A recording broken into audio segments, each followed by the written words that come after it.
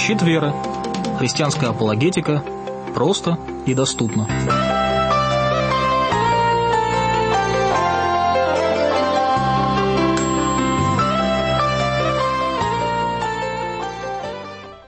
Добрый вечер, дорогие радиослушатели. Рад вас приветствовать в прямом эфире.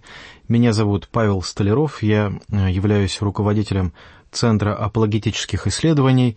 И сегодня мы начинаем новый ряд передач, новый курс, новый учебный год. И я рад вас приветствовать в прямом эфире, рад вас с вами снова встретиться.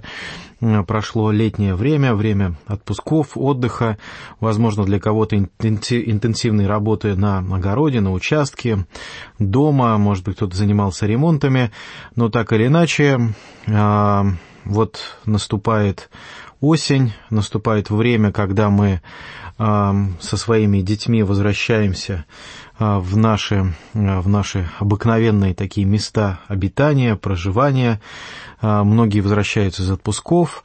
И вот мы наполнены новыми впечатлениями. Я думаю, что кто-то из вас все-таки путешествовал, все-таки встречался с какими-то другими людьми. И у вас, возможно, появился какой-то новый опыт общения с людьми, общения не только с верующими, но и с неверующими людьми. И, возможно, я надеюсь, вас заинтересует наш следующий курс, следующие темы наших апологетических программ, которые я хотел бы для вас подготовить, назвав этот курс программ «Христианство в атеистическом мире». Христианство в атеистическом мире. И сегодняшнюю программу в плане введения я как раз хотел бы с вами начать и поговорить, подумать, возможно, подготовить следующие эфиры на основе ваших вопросов, на основе ваших комментариев. У меня, конечно, есть свои тоже какие-то предложения, но я думаю, если мы вместе с вами как-то поработаем над будущими темами, это будет особо интересно, если вы позвоните нам, если вы сообщите нам о своих интересах, позвоните нам в прямой эфир. И телефон для бесплатных звонков для жителей России 8 804 333 89 10. 8 804 333 89 10. Также вы можете звонить по обыкновенному стандартному телефону в студию, в Санкт-Петербурге, код города 812, телефон 596 04 52. 812-596-04-52. Также вы нас сможете слушать с сайта трансмирового радио twrradio.ru и через Skype слушать и задавать свои вопросы. В Skype наше имя TWR Radio. Я также буду готов ответить на ваши вопросы после эфира, если вы напишите на сайт апологетического центра по адресу apologetica.ru. apologetica.ru. Апологетика нужно писать английскими буквами, так как вы слышите, апологетика, только К, это вот, как говорят, русское К, да, то есть не Си, а русское К. Итак, тема христианства в атеистическом мире. Я очень рад снова с вами встретиться в прямом эфире. Еще раз повторю, меня зовут Павел Столяров. Сегодня мы целый час будем рассуждать о весьма серьезных и важных вопросах. И почему я с некоторой периодичностью возвращаюсь опять и опять к этой теме. Для этого существуют некие объективные, как мне кажется, факты. Вот я о них поговорю. Это какие-то опросы, это состояние религиозности в мире, а также некоторые субъективные факторы. Я могу с них начать. Почему они субъективные? Потому что мне кажется, да, то есть я начинаю со своих собственных эмоций, мне кажется, что этот вопрос не только важен и интересен, но мне кажется, что этот вопрос еще и нужен для того, чтобы каждый верующий так или иначе не только задумался о своем основании, но и мог объяснить другим людям, во что и почему он верит, чтобы каждый верующий имел инструменты, имел уверенность, имел спокойствие в своем сердце. Конечно же, мы понимаем, что не аргументы, не какие-то доказательства определяют нашу веру, но вера дается от Бога, но вместе с этим Господь никогда не запрещал нам искать уверенности, искать обоснования в Его творении, в том, что мы имеем в Писании, и поэтому, когда мы благовествуем другим людям о вере, мы опираемся на те инструменты, которые нам дает Господь. И я сам многократно уже замечал, что вопрос о христианстве, о полемике между христианством и атеизмом принимает весьма серьезные такие значения, рамки, потому что, например, наша молодежь, она растет в мире, который буквально наполнен новыми атеистическими идеями. Современная наука апеллирует к атеизму, к секуляризму, сcientism, да, то есть когда наука, по-английски science, ставится во главу угла как критерий всяческой истины, и вот scientism или scientisты, они считают, что никакого знания, помимо научного знания, не существует. И, в частности, мы можем увидеть большое количество публикаций, как газетных, так и книжных, мы можем увидеть научно-популярные фильмы, много видео распространяется в YouTube, которые посвящены теме того, что наш современный мир по-новому уже начинает отвечать на старые вопросы, и, в частности, такой вехой, наверное, таким переломным моментом стала книга Хокинга и Младинова под названием «Великий замысел». В принципе, она у нас есть в двух переводах, это название, но английское название «Grand Design». Можно перевести как «Великий замысел».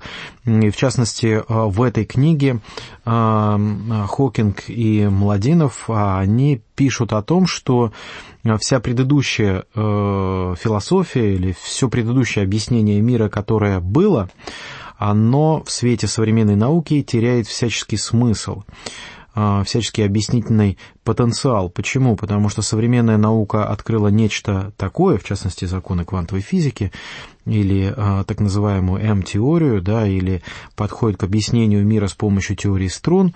Так вот, современная наука открыла такие горизонты, такие дали и такие законы, которые были неподвластны, и даже невозможно было их вообразить в предыдущих философиях, в предыдущих объяснениях мира, и поэтому все предыдущее, что существовало, вся предыдущая философия заканчивается примерно тогда, когда, появляется так называемая пресловутая М-теория, или же как ее форма, это теория струн, или же как физическое объяснение реальности, это квантовая физика.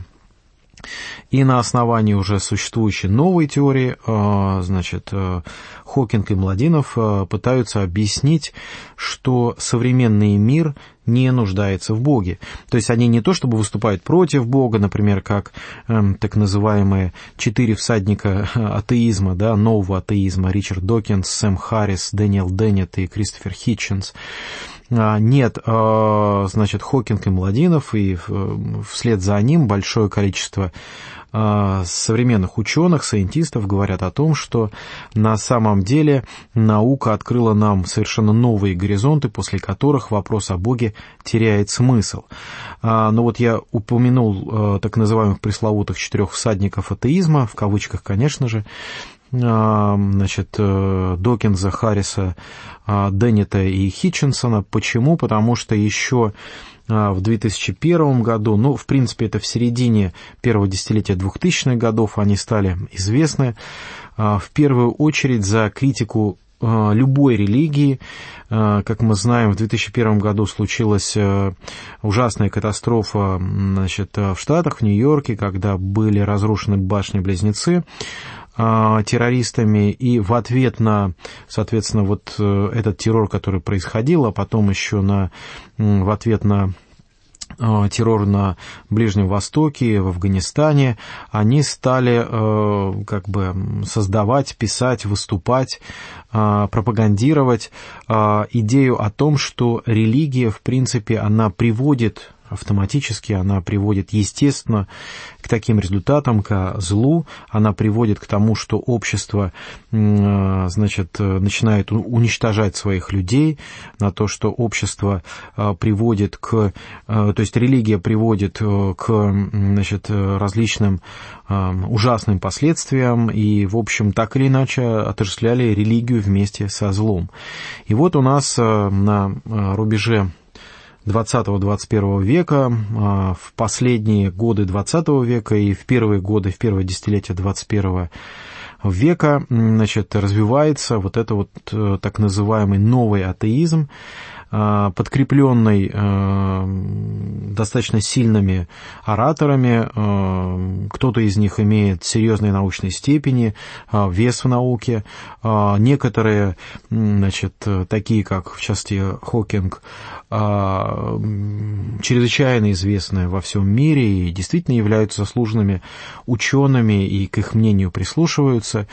И вот представьте себе ситуацию, в которой оказываются, ну, допустим, наши дети, которые учатся в старших классах школы, которые поступают в институт, значит, они, как прилежные студенты, должны проходить, значит, исследовать науки, исследовать дисциплины, которые относятся к естественно-научным, ну, например, биология, да, в которой, вот, в частности, Докинс имеет очень серьезный вес, да, математика или физика, где авторитет Хокинга чрезвычайно высок, да, или Матео Каку, это американский физик, он, в частности, известен, например, по передачам National Geographic или Discovery, где он рассказывает, в частности, о теории струн или М-теории. Вот. И, значит, наши вот молодые верующие люди не то чтобы должны, но они соприкасаются с этой реальностью, им задают вопросы, да, они как-то пытаются сами для себя ответить, правильно ли я верил, правильно ли вера моих родителей. На что родители им отвечают: нисколько не сомневайся, будь тверд до конца, и это испытание для твоей веры. Да, конечно, родители уже понимают, что это испытание, родители понимают, что это некий вызов молодой части нашей церкви, но если вообще не существует никаких ответов, если не существует никакого опровержения, то, поверьте, многие молодые люди с большим сомнением смотрят на свою будущую христианскую жизнь, и хотя они остаются верным традиции своих семей, они достаточно сильно охладевают в отношении христианской веры. Что уже говорить о новых молодых людях, которые не приходят в церковь, в частности, и потому, что они говорят: зачем нам верить в какого-то Бога, если в принципе Бога не существует. И здесь нужно внимательно изучать статистику, значит, в частности, по молодежи, и вы можете увидеть, что по России количество так называемых молчаливых неверующих, то есть которые не определившихся неверующих, то есть которые не хотят определять свою веру, которые находятся в такой позиции, ну, как бы мы упоминали же квантовую физику, да, которые находятся в так называемой суперпозиции, да, то есть они не верующие, не неверующие, и, опять же, они и агностиками себя не называют. Так вот, таких вот молодых людей, находящихся в суперпозиции, сейчас все больше и больше. И чем опасна эта так называемая суперпозиция веры? Она опасна тем, что, например, если человек атеист, да, он все-таки принимает какую-то точку зрения, да, то есть он что-то исповедует, да, то есть он против чего-то выступает, у него есть некая система взглядов. Если он агностик, он в чем-то сомневается, да, то есть он имеет, может быть, меньше оснований, но больше сомнений, то есть все-таки он продуцирует какую-то идеологию, какую-то идею, какую-то мысль. Неверующие или, так сказать, люди или молодежь, находящиеся в этой так называемой суперпозиции, они не продуцируют ничего. У них такое, знаете, вот молчание дзен, такой вот покой, внутренний покой мыслей в отношении того, во что я верю.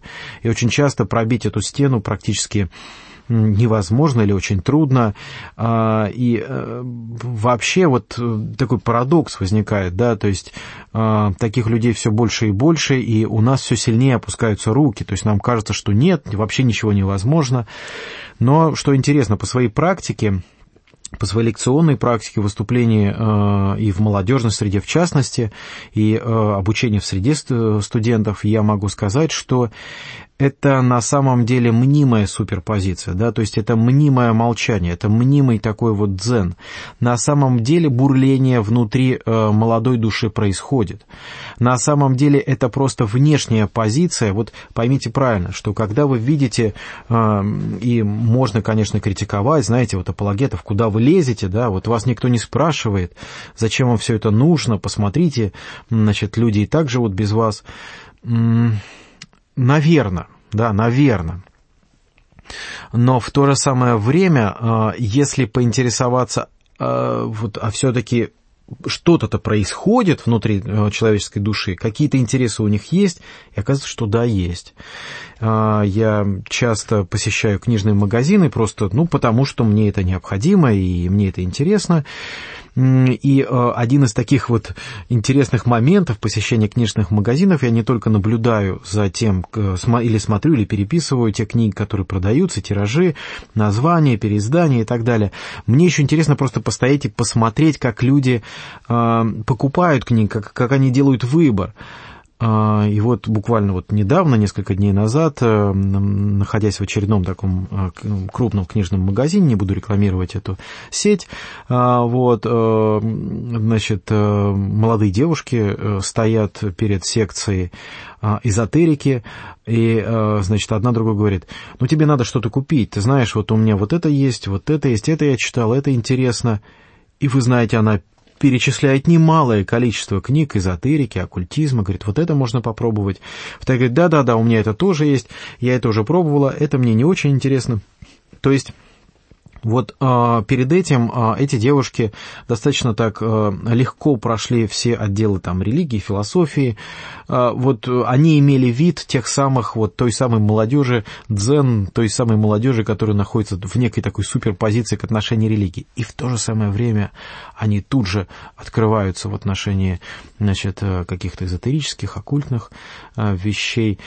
Просто потому, что им действительно интересно. Они понимают, что что-то за пределами этого мира происходит, и они хотят выяснить. Интересы есть. И если мы отказываем им в каких-либо ответах, да, если мы говорим, ой, вы знаете, это такое трудное поколение, они ничего не хотят знать, они ничем не хотят интересоваться, и поэтому мы ничего им не будем отвечать и никак сами не будем искать ответы на эти вопросы. Вы знаете, это печально. Вот я по практике в наших церквях могу сказать, что в тех церквях, где, значит, большинство прихожан занимают такую вот индифферентную позицию в отношении молодых людей или вообще спрашивающих людей, когда они говорят, ой, вы знаете, они такие трудные люди, они спрашивают странные вопросы или ничего не спрашивают, им так трудно отвечать.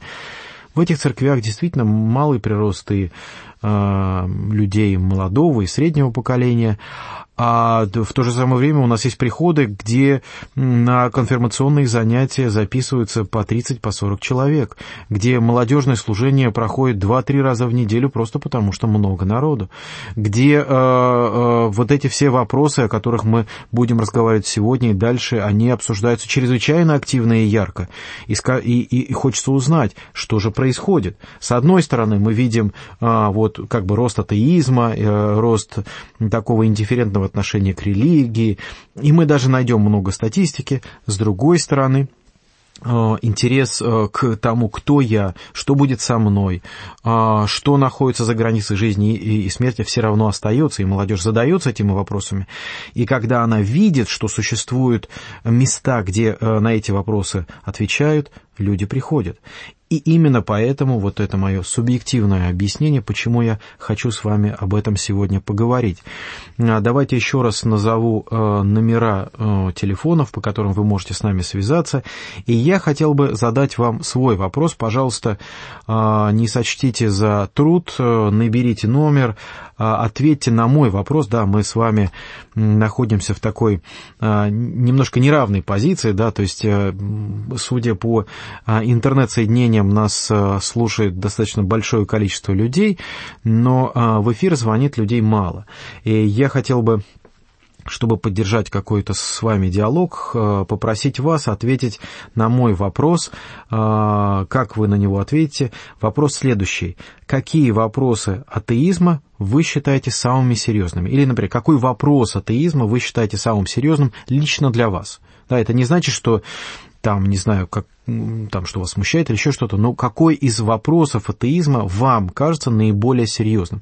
Я попытаюсь записать эти вопросы. Я, конечно, не буду отвечать, если их будет много, да, если какой-то будет перечень на все сразу, и мы не должны устраивать какой-то большой дискуссии в эфире. Для меня интересно послушать ваши варианты, да, то есть какой вопрос атеизма вы считаете самым серьезным. Телефоны прямого эфира 8 804 333 89 10, 8 804 333 89 10. Это бесплатный телефон, вы совершенно спокойно можете звонить по нему с любых источников, если вы находитесь на территории России. Конечно, если вы за территорией России, то это будет междугородний звонок по тарифам междугородней связи из вашей страны. Телефон прямого эфира также еще обыкновенный, это телефон Санкт-Петербурга, код Санкт-Петербурга 812, телефон 596-04-52, 812-596-04-52. Также ждем ваши сообщения в скайпе TWR Radio. Итак, мой вопрос для вас. Какой вопрос атеизма вы считаете самым серьезным? Я начал с неких субъективных объяснений необходимости этой темы, и вот я хочу вам привести некие объективные объяснения необходимости этой темы.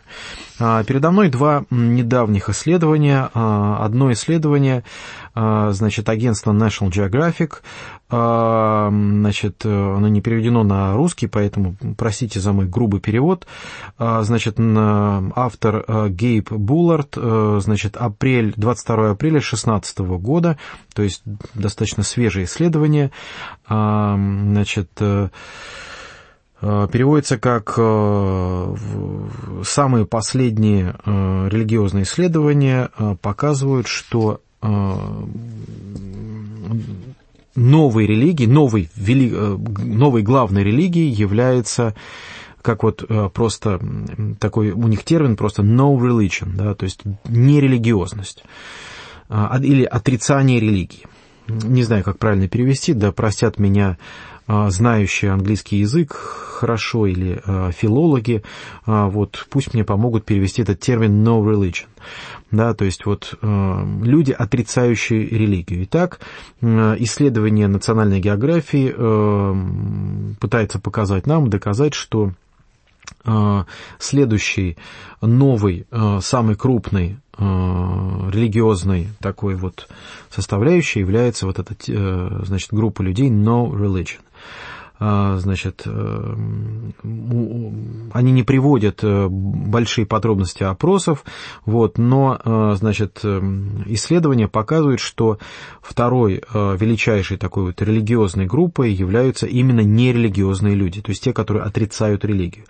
И страны, в которых эта тенденция очень ярко проявляется, как отмечает исследователь из National Geographic, это Северная Америка, Америка, это Европа, это Австралия, еще некоторые страны по миру, но вот наиболее такие вот активные в части экономического развития, да, то есть Европа, Северная Америка, Австралия и Новая Зеландия, вот я забыл уточнить. Еще некоторые страны Африки. Во всех остальных странах, значит, активно развивается второй религией, является там так или иначе ислам, христианство, индуизм и буддизм. И кажется, что да, время для того, чтобы бить в набат, вот посмотрите, пожалуйста, ну, для религиозных людей, конечно, да, вот посмотрите, пожалуйста, атеисты, как они говорят, да, поднимают голову. Ну, я бы не стал так сильно придавать значение такого рода опросам, потому что буквально у меня вот в руках есть опрос примерно того же времени, 2015 года, 13 апреля, проводил этот опрос, значит, международная независимая сеть исследований рынков Gallup International, вот не путать с компанией опроса Gallup Inc., вот, это Win Gallup International. Вот, и вот эта Win Gallup International в своем опросе она подтверждает, что на самом деле 2/3, то есть примерно 63% людей причисляют себя к религиозным людям во всем мире. И этому опросу тоже стоит доверять. То есть и вот перед нами некоторый казус. И причем они говорят о том, что вот опрос Win Gallup International показывает, что только 11% во всем мире всей популяции отождествляет себя так или иначе с атеизмом. И вот здесь возникает интересный вопрос, как интерпретировать данные National Geographic и как интерпретировать данные Win Gallup International вместе. Да? То есть одни говорят о том, что вторая по значимости религиозная группа по величине скоро у нас будет или уже является, это нерелигиозные или отвергающие религию люди. С другой стороны, другой опрос показывает, что 63% значит, людей все-таки у нас являются верующими в той или иной форме. Конечно, кто после них, да, то есть это сомневающиеся. И вопрос, как вот National Geographic оценивает эту сомневающуюся группу. Для нас чем интересны эти вопросы? Вот на что я хотел бы обратить внимание. Конечно, значит, социологи могут более профессионально оценить, значит, эти опросы и свести их вместе, и как-то более точно оценить их. Но что мне кажется, что очень важно понять, как ставится вопрос, и в зависимости от вопроса так и будет подан или представлен ответ. И если, допустим, человека спрашивают, атеист ли он или верующий в какой-либо форме, то очень часто люди все-таки отождествляют себя с какой-то верой, и с атеизмом отождествляют себя не более 10-11%. Когда людей спрашивают, например, вопрос, придерживаются ли они какой-то конкретного исповедания, религиозного исповедания, да, то тогда чаще люди отрицают конкретное вероисповедание. И вот здесь, да, вот в такой интерпретации, в моей вот этой интерпретации, мне кажется, что вот здесь важную роль как раз и сыграли новые атеисты. Почему? Потому что именно новые атеисты нападают на различные формы религии. Да?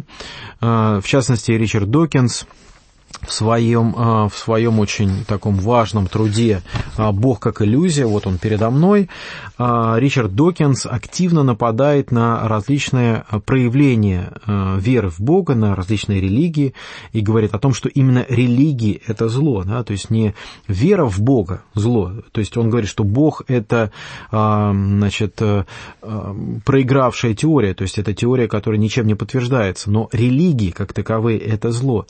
И вот современный мир в некотором смысле боится отождествлять себя с какой-то конкретной религией. Но внутри, да, он испытывает некие религиозные чувства. И вот при такой интерпретации вот эти два исследования, National Geographic и Win Gallup International, они действительно могут быть непротиворечивыми, могут соответствовать друг другу вместе.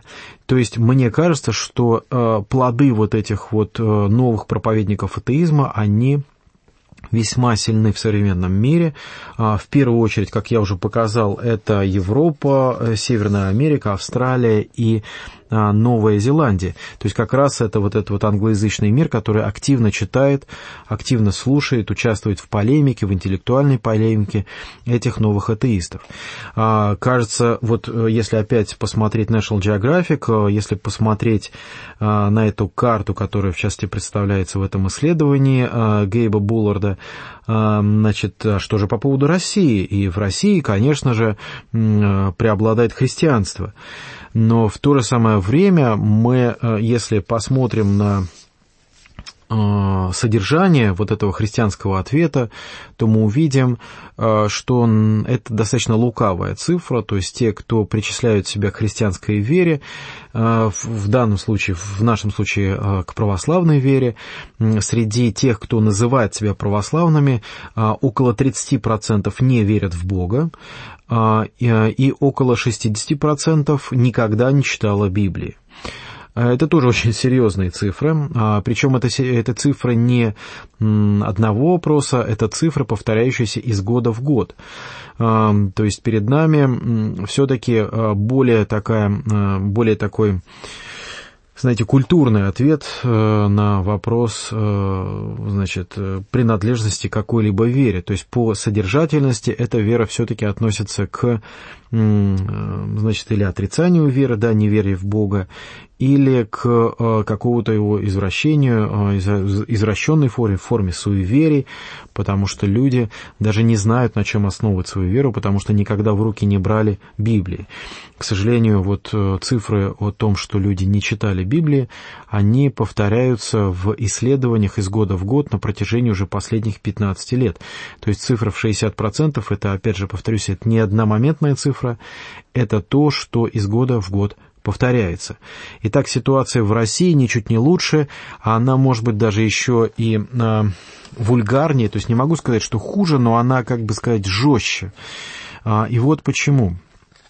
Дело в том, что в англоязычном мире люди читают не только вот так называемых апостолов или всадников или проповедников нового атеизма, но им доступна также еще и критика нового атеизма, тогда как просто они могут слушать, читать на английском языке, но, к сожалению, на русском языке такой вот возможности нет.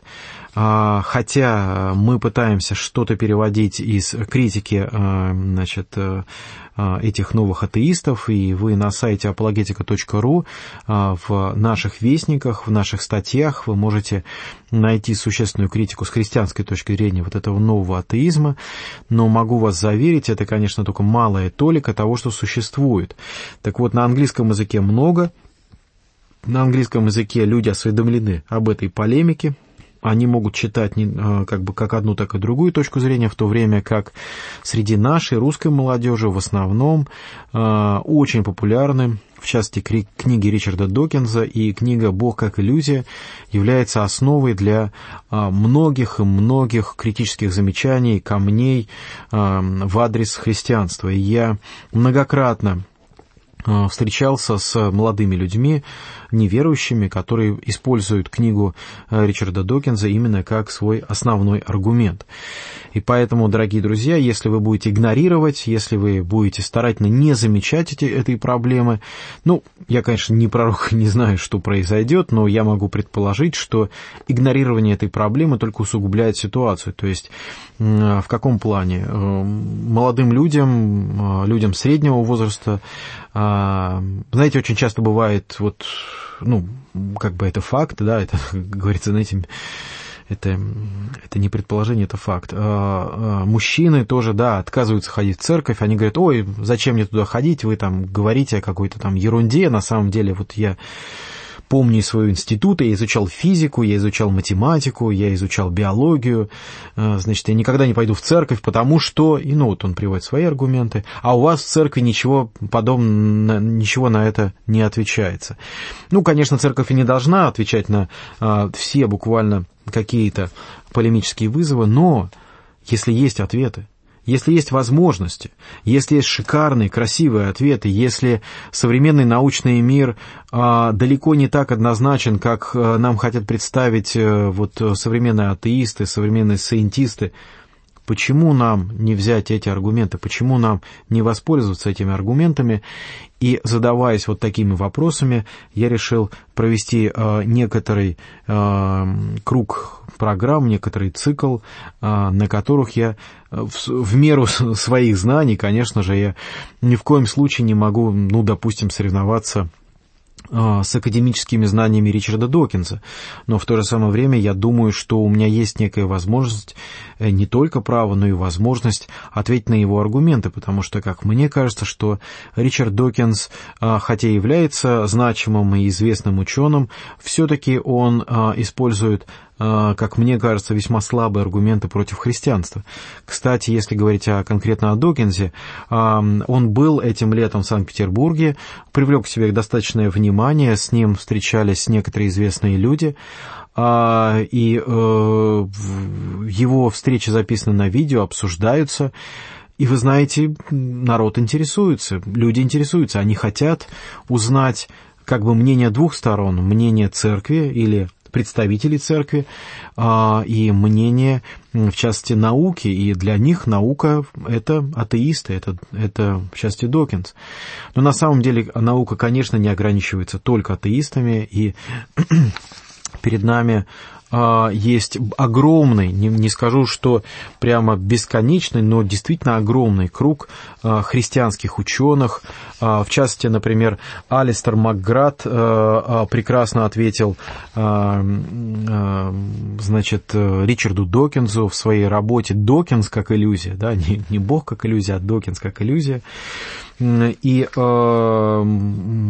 Макграта есть книга, вот недавно выпущенная, которая относится к вопросу возникновения Вселенной, диалога между наукой и Вселенной и религией. И вот для нас это важный источник. Так, у нас есть звонок в студию, я попытаюсь ответить. Алло, добрый вечер. Добрый. Добрый. Представьтесь, пожалуйста, откуда вы звоните? Алло. Меня зовут Игорь. Игорь, приветствую вас. Рад слышать. Звоню я из города Тамбова. Да, замечательно, спасибо за ваш звонок. Я хотел сказать, что абсолютных атеистов не бывает. Я когда не был верующим, да, я всегда в церковь ходил. Угу. Да и многие люди, которые называются атеистами, они обязательно идут в церковь. Когда их прижмет, они идут в церковь. Хотя бы ставят свечки там, во здравие, постоят, послушают. Я не то, что готов, да, я очень даже с вами соглашаюсь, да. Вы знаете, в подтверждение вот вашей мысли я могу сказать слова моего деда. Когда он воевал, он сказал: ты знаешь, при минометном обстреле атеистов не бывает. Бывает. Потому что, говорит, ну вот как при артиллерийском... А еще я хотел сказать, что обязательно в жизни каждого человека что-то сверхъестественное происходит. Например, в моей жизни очень много происходило сверхъестественного. И в молодые мои годы, когда мне было где-то 20 лет, и даже 11 лет. Да, да. Так что я всегда думал и анализировал, что что-то есть в этом мире сверхъестественное. А потом уже постепенно я начал думать, что обязательно это сверхъестественное должно подчиняться одному какому-то существу, чтобы не было хаоса. Ну, вы сделали очень серьезный шаг, да. Когда начинаешь читать Библию, тогда уже начинаешь понимать все это мироздание, что Бог существует. Но атеисты пытаются как-то закрыть свое сознание от любой сверхъестественной интерпретации. Они говорят о том, что если сейчас я не понимаю этого, то потом когда-нибудь я пойму. Но в принципе, да, я с вами... Они не могут принять на веру. Да, согласен. Рекомендуют апостола. Согласен, совершенно с вами согласен. Они говорят, нам надо доказать, например, мы не видим электрический ток, да, и мы не видим мозг наш, как он работает. Не значит, что его нет. Аргументы недостаточно. Ну да. Какой вопрос атеизма вы считаете самым серьезным? В кавычках истины предлагать к размышлению. Просто даже не может выйти повода для размышления. Согласно их теории, каких-то гипотез о несуществовании Бога. Ну да, согласен. Я трубочку положу. Хорошо? Да, хорошо, спасибо за ваш комментарий. Ну вот мне было бы, конечно, интересно услышать ответ на мой вопрос, да, то есть какой вопрос атеизма вы считаете самым серьезным. Вот, но в принципе вы подспудно, наверное, ответили на этот вопрос, то есть это, ну, вы знаете, это такой вот интересный момент, действительно, бывают ли абсолютные атеисты. Ну, вот если говорить о Кристофере Хитчинсоне, да, то даже есть некая такая притча о том, что он уже почил, он уже умер, вот, и есть некая такая притча, что перед смертью все-таки он задумался о Боге, да, то есть даже есть некий рассказ пастора, который долгое время с ним общался, и вот этот пастор свидетельствует о том, что, возможно, Хитчинсон обратился к Богу, то есть или, по крайней мере, задумался о том, что он критикует. И я с вами, Игорь, совершенно согласен, что это очень серьезный вопрос, и начинается он с таких моментов, как объяснить сверхъестественное, или, например, кто-то задумается, как объяснить смерть. Да, как объяснить существование меня, как объяснить существование смыслов. Это действительно те вопросы, с которых начинается вера человека, с которых начинается его сомнение. Потому что, вот задумайтесь, один из главных аргументов атеистов говорит о том, что мы все можем познать наукой, в частности, Докинс в книге «Бог как иллюзия» приводит этот пример, а все, что не познается наукой, так или иначе не существует или относится к разряду неактуального знания. Ну, одним из авторов этой теории в 20 веке был Джоэлс Айр, и интересно, что вот эта позиция кажется просто нерушимой, да, то есть ничего помимо научного знания не является реальностью, и само научное знание является критерием истины. И кажется, ну вот, да, это абсолютное такое вот утверждение, но возникает вопрос, а на основании чего мы делаем такой вывод, да, то есть почему мы делаем, что только научное знание является объективным, или только научное знание может быть критерием истины. И оказывается, что это утверждение мы выводим, то есть это все-таки метафизическое утверждение, мы его выводим на основании ненаучного знания. То есть получается некий парадокс, да, то есть на основании метафизики мы выводим то, что метафизика не является истиной.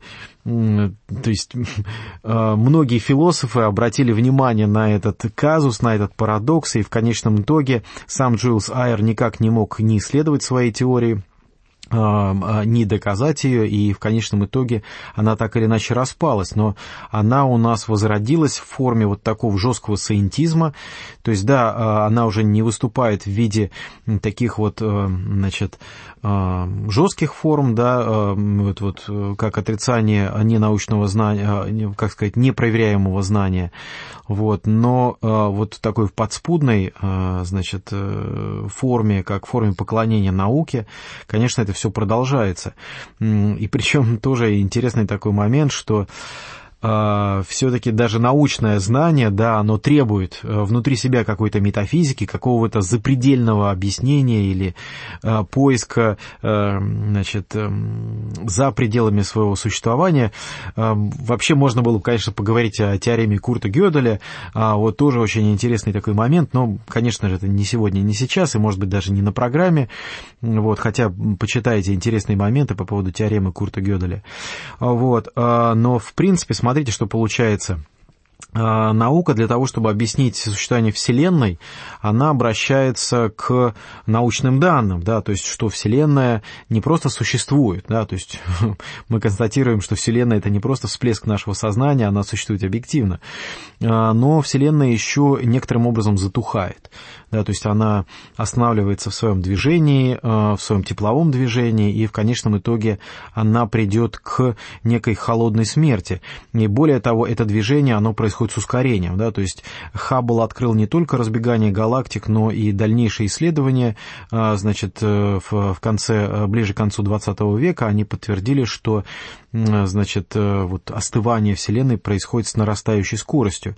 И если экстраполировать, значит, эту скорость, то получается, что Вселенная имела некое начало. И вот здесь появляется серьезный казус, проблема. В физике она называется сингулярность, то есть это некая точка, начало, в которой считается, что все известные нам законы, они, по крайней мере, действовали не так, как мы знаем сейчас. Да, вот эта точка сингулярности. Любой атеист-физик пытается избежать этой точки сингулярности, то есть, придумать некую другую теорию, которая бы объясняла, как возникновение Вселенной без этой точки, без этого начала, без этой сингулярности.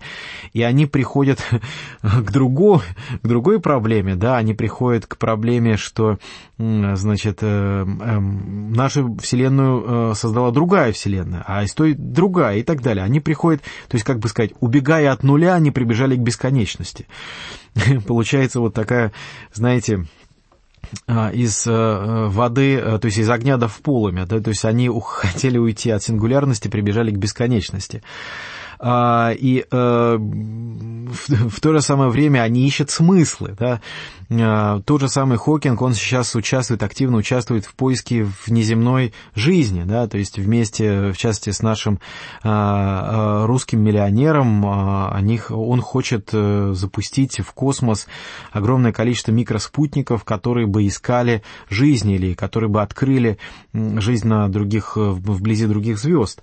То есть это, вот, понимаете, это как бы такая сатирология, да, то есть продлить свое существование,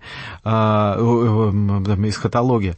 Вот, и вот в таких эсхатологических или даже апокалиптических, значит, категориях они говорят о будущем, они говорят о том, что ученые-атеисты, что так или иначе не просто весь мир, да, а человечество погибнет раньше. Почему? Потому что, значит, или искусственный интеллект погубит, или мировая война какая-то, или экологический кризис, но что-то нас должно уничтожить. То есть мы не можем существовать так долго, и поэтому мы должны искать другие земли, мы должны искать другие цивилизации. Но вот сейчас последние такие изыски, Хокинг говорит о том, что нам как бы нужно найти другие земли, но не надо найти но нельзя искать другие цивилизации, потому что они, скорее всего, будут умнее нас, хитрее нас и, возможно, нас поработят.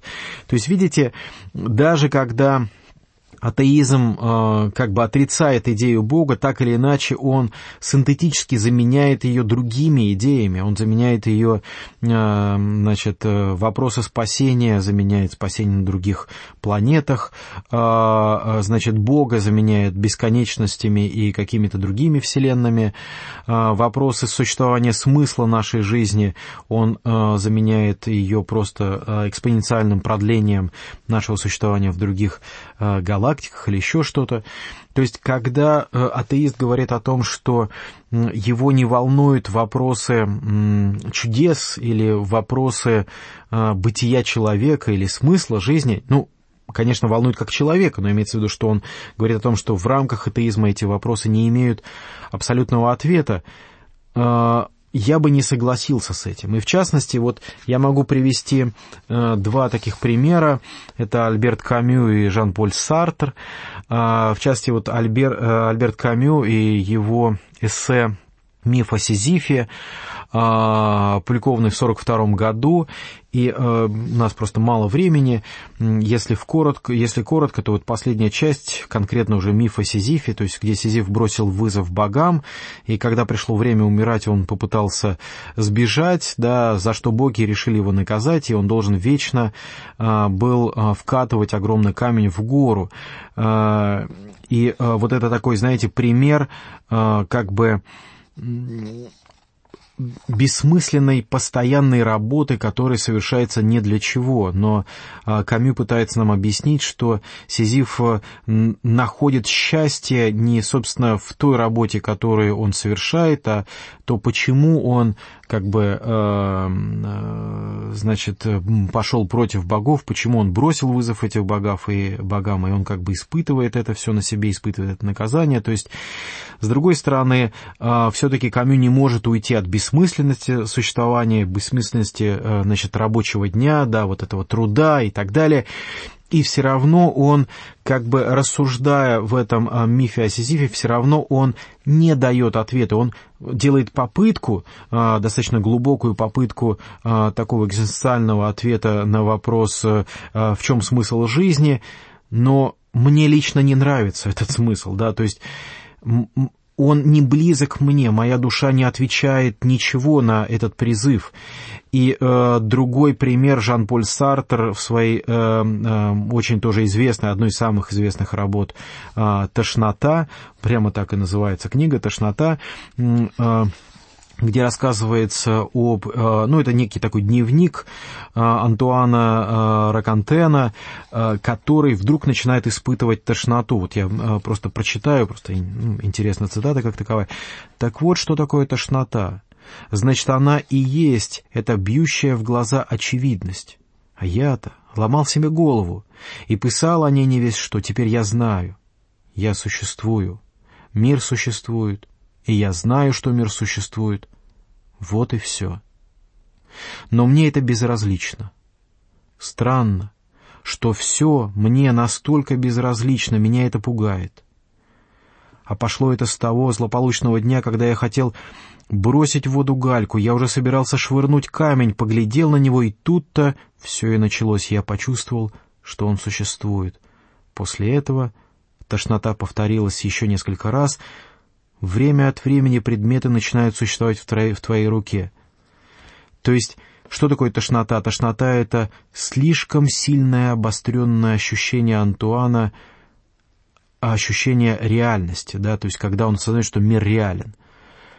То есть, тоже интересный, и в конечном итоге это приводит, то есть, это одиночество, да, это бесконечность времени и размышление о самоубийстве, да.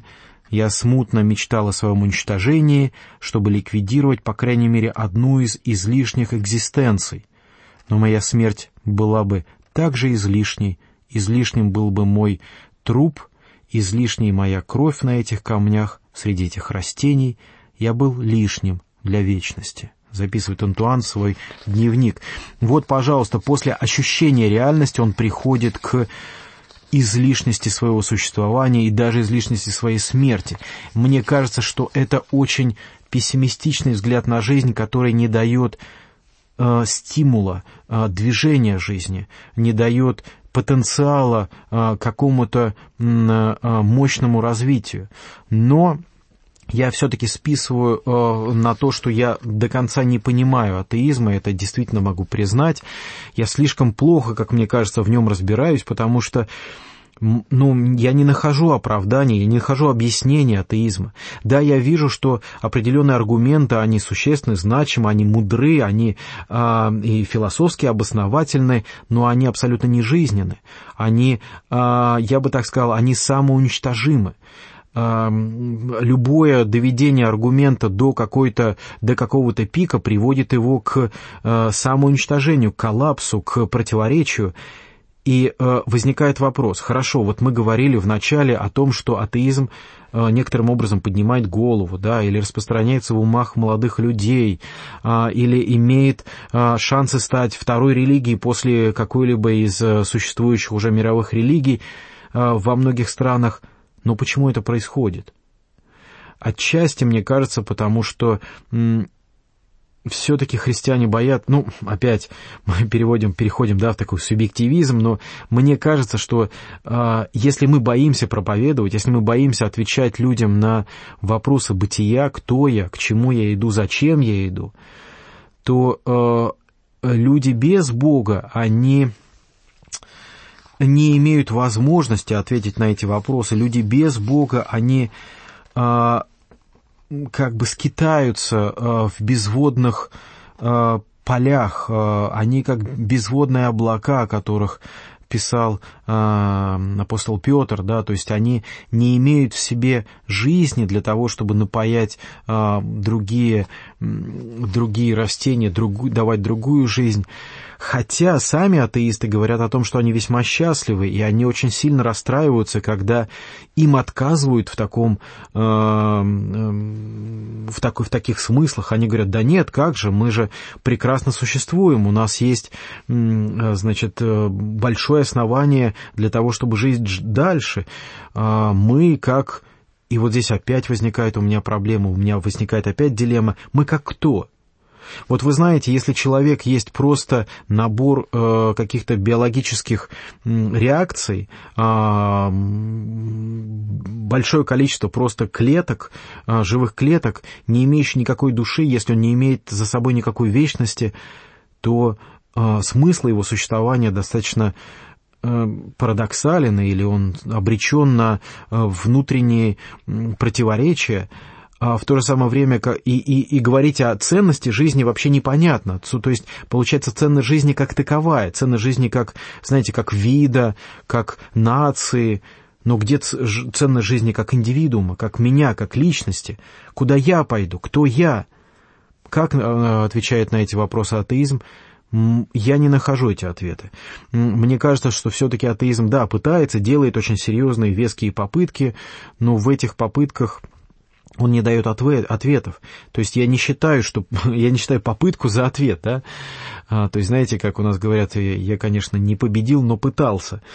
В жизни все-таки нам нужно не просто пытаться, в жизни нам нужно победить, потому что Господь говорит, что побеждающему дам венец жизни, отвергающему его отвергающего Бога и Бог отвергнет, потому что написано, что надо, чтобы приходящий к Нему веровал, что Он есть. И вот здесь возникает очень серьезная дилемма. Вспомните стихи из 3 главы Откровения. Да? Конечно, они иногда не очень четко истолковываются, но я думаю, что в нашем формате они очень важны. Господь говорит: «Се стою у двери и стучу, если кто услышит голос мой и отворит дверь, войду к нему и буду вечерять с ним, и он со мною. Побеждающему дам сесть со мною на престоле моем, как и я победил, и сел с отцом моим на престоле его». Откровение, 30 глава, 20-21 стих. «Побеждающему дам сесть со мною на престоле моем. Войду к нему и буду вечерять с ним, и он со мною». И как... Вот интересно, как Игорь тоже сказал, что вот как Господь постучался в его сердце, в его дверь через сверхъестественное, да, через какие-то чудеса, через осмысление этого сверхъестественного. Я думаю, что все-таки атеизм не отвечает на эти вопросы. Мы в следующих программах еще перечислим эти вопросы. У меня целый список, и я хотел бы поговорить отдельно, может быть, о некоторых из них. Пожалуйста, присылайте свои вопросы. Наша программа заканчивается. Буду рад услышать ваши пожелания. Пишите нам на адрес Центра апологетических исследований. Зайдите на сайт apologetica.ru и оставьте свои отзывы о программе. Я буду очень вам благодарен. Но могу сказать, что мне кажется все-таки, что Господь призывает нас служить людям теми дарами, теми силами, которые у нас есть. И если есть у вас силы читать и объяснять Писание, если есть у вас желание общаться с людьми неверующими, тем более возможность, пожалуйста, воспользуйтесь ею, потому что Господь призывает вас иметь горячее сердце. не быть просто теплыми, да, не быть холодными к людям не знающим, людям спрашивающим, людям задумывающимся. И даже если вы встретите какое-то отвержение, загляните внутрь человека, попытайтесь помочь ему разобраться, потому что действительно каждый человек с молоду переживает свою жизнь заново. Да, он не переживает ее жизнью философов или там каких-то великих людей. Он должен ответить на свои собственные вопросы. И если Господь не придет к нему, мы, к сожалению, видим в Писании, что он будет отвержен. Но мы хотим, чтобы Господь пришел к каждому человеку, для того, чтобы каждый человек изменился и обрел счастье в Боге. Я прощаюсь с вами до новой встречи. Меня зовут Павел Столяров. Сегодня программа была «Щит веры». Сохраняйте веру, укрепляйте ее и будьте с Богом. До следующей встречи.